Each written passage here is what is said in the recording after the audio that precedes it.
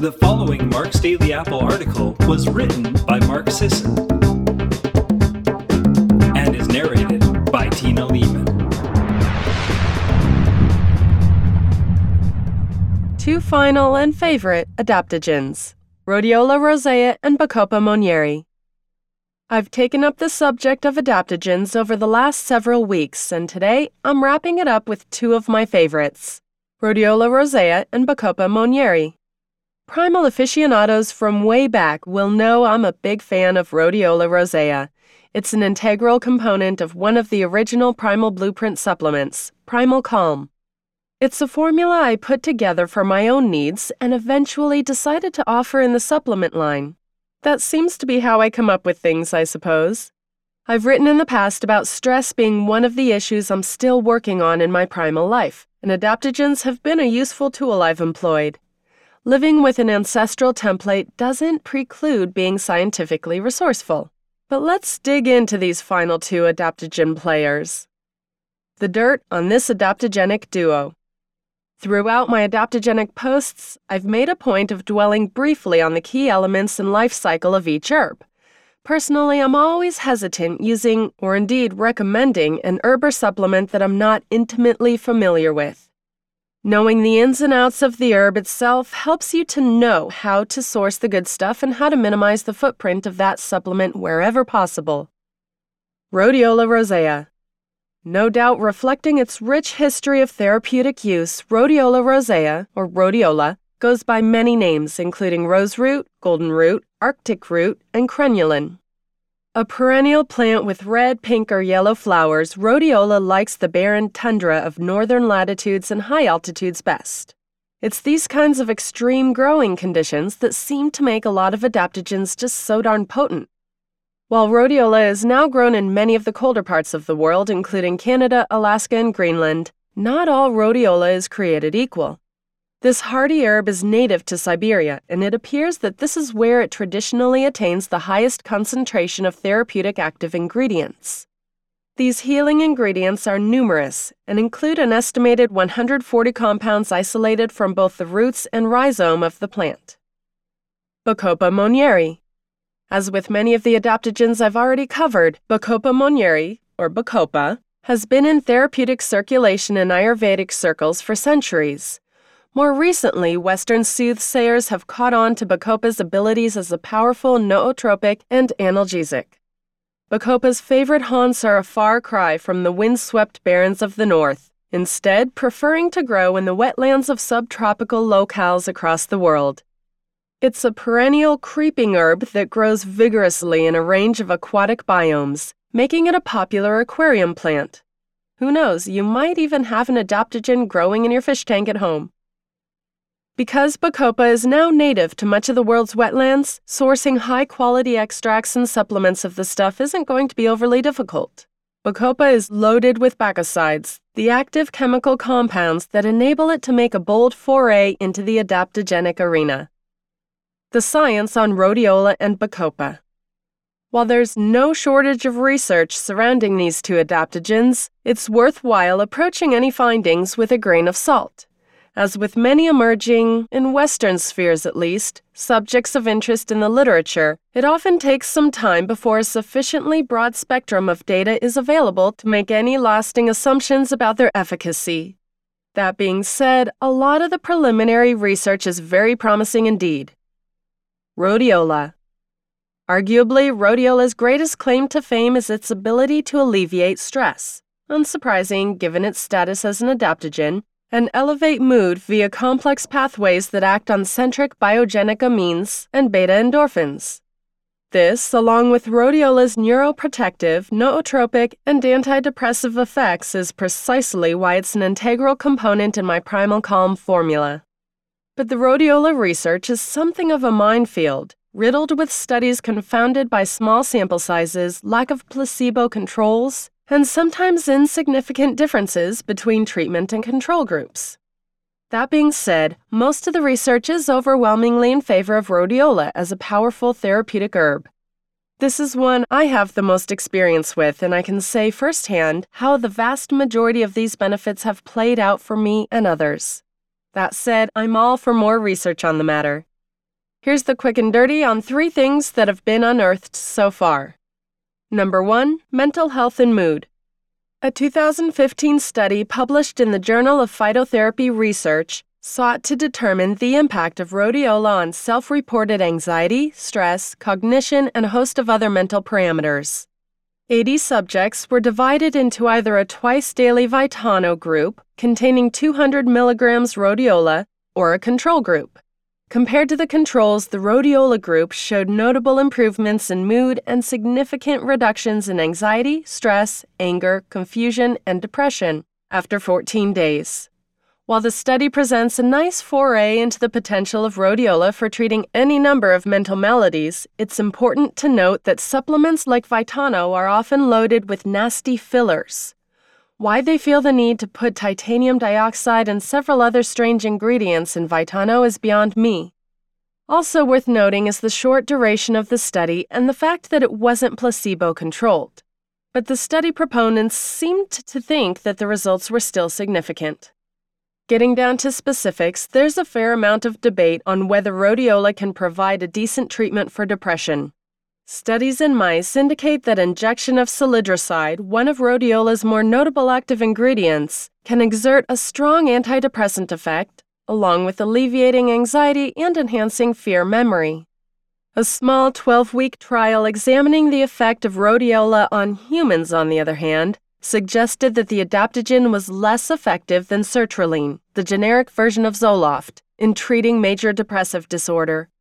Perhaps if the participants had been given a stronger dose or an extract higher in salidroside, however, the results would have been more favorable. For those of you who have applied Primal Calm toward depression therapy, I'd be interested in hearing your experience on this. Number 2, physical and mental fatigue. Rumor has it that rhodiola may be a useful adaptogen to have on hand for times of both physical and mental fatigue.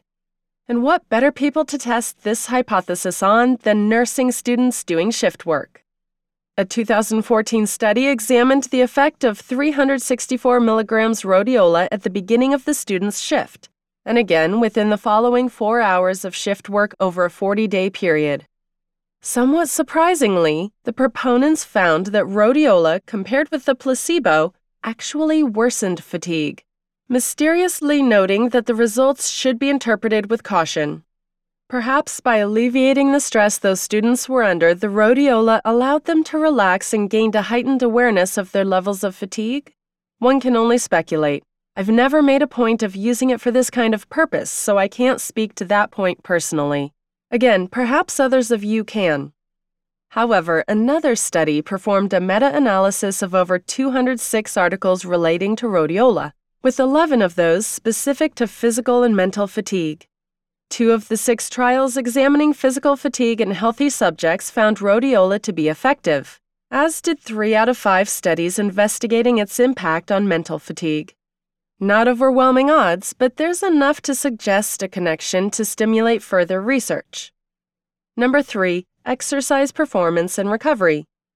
While the research on rhodiola and physical fatigue is a trifle disappointing, findings relating to the effects of rhodiola on endurance and exercise performance are anything but. A 2003 study examined the effects of oral rhodiola supplementation on exhaustive swimming in rats. Impressively, it was able to prolong the duration of exhaustive swimming by a whopping 25%, both in comparison with rhodiola crenulata extract and controls.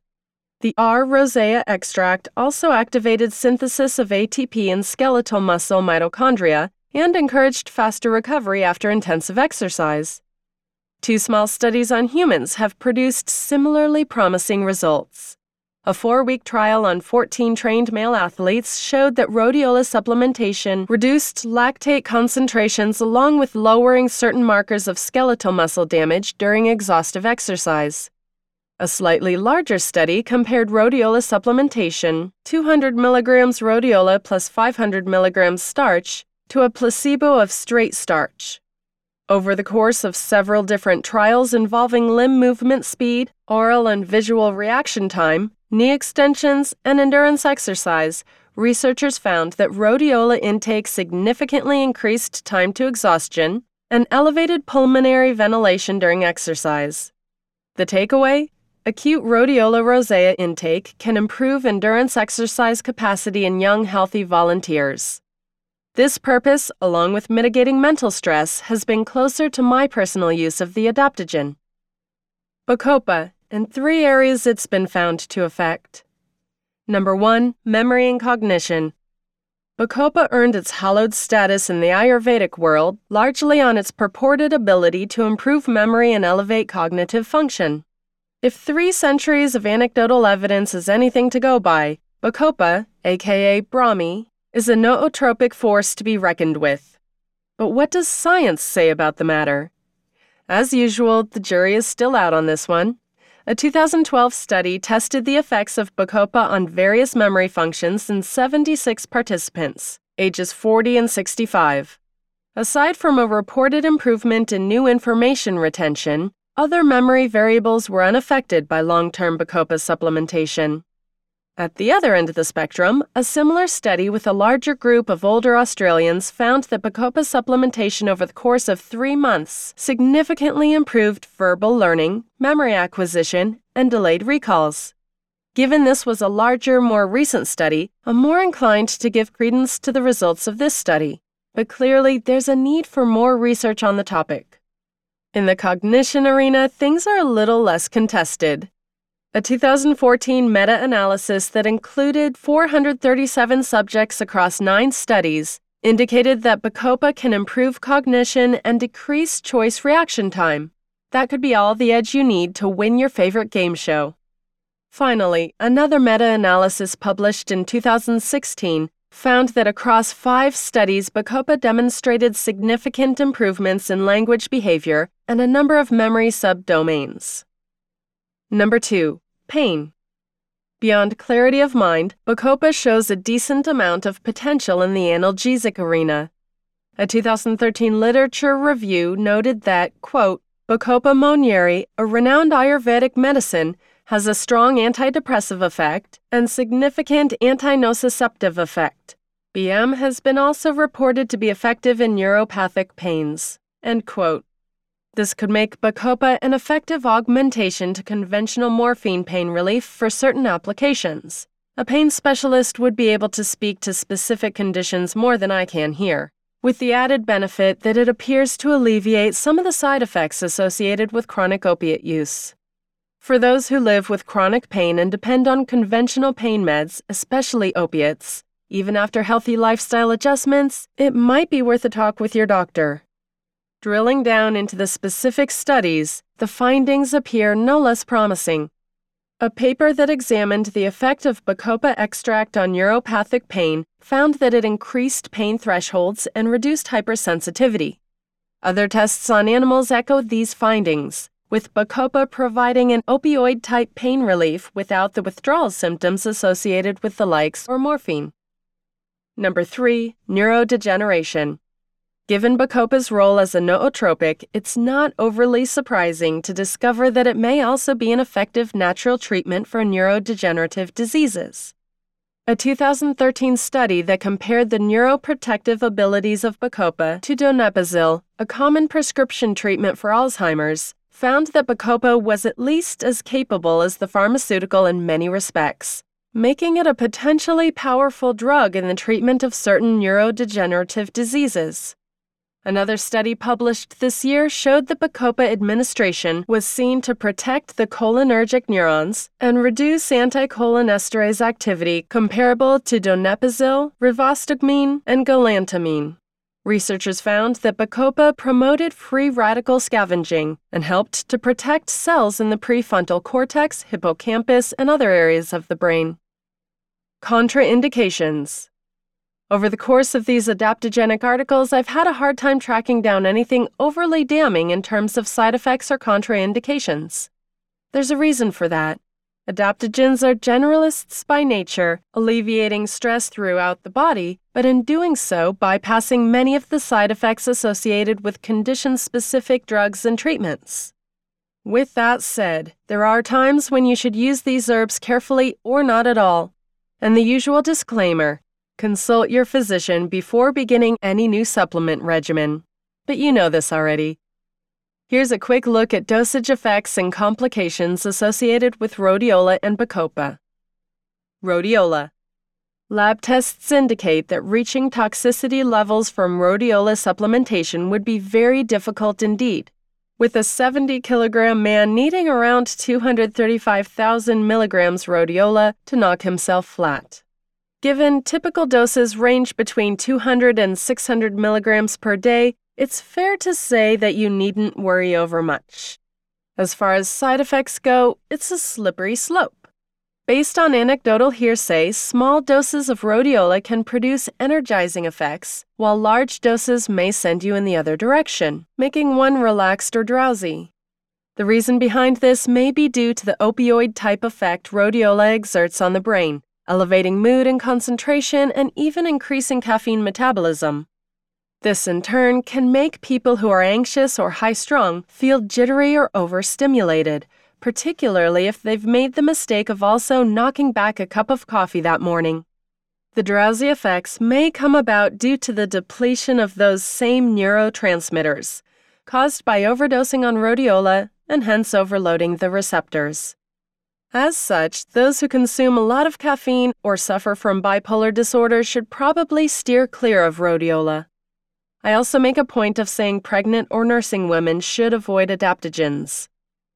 Bacopa. Bacopa side effects are slightly more straightforward. Mild nausea, upset stomach, and diarrhea are uncommon but possible, probably if you're taking too high a dose or too frequently. Studies in rats have indicated that Bacopa supplementation at high doses can result in lowered fertility, but whether this applies to humans or not is anyone's guess. It's important to note that Bacopa is contraindicated if you're taking thyroid medications, antidepressants, or sedatives. And again, avoid if you're pregnant or nursing. Getting your hands on the good stuff. As always, choosing quality over quantity is always a wise move when you're in the market for adaptogens. Find out where the adaptogen in question grows best, what kind of active ingredients it should contain in sufficient concentrations, and how it's been processed and packaged. For rhodiola supplements, seek out products that contain 2 to 3% rosavin and at least 0.8% salidroside, along with roseridin, rosarin, rosin, and tyrosol. A lower dosage of well-sourced, potent rhodiola can work for most people, but if you have particular needs that suggest a higher dose might be better, increase slowly with a maximum of 400 milligrams a day if it sits well with you. Similar advice applies to Bacopa, however, the origin doesn't matter quite as much. Try to source organic Bacopa supplements where possible, and only buy those that are packaged in light-resistant containers. It seems 300 milligrams a day appears to be the sweet spot for Bacopa supplementation. But again, play it safe and start with a low dosage and work your way up. Everyone's tolerance is different. And that's what I have for you today, everyone. Thank you so much for listening and have a wonderful day.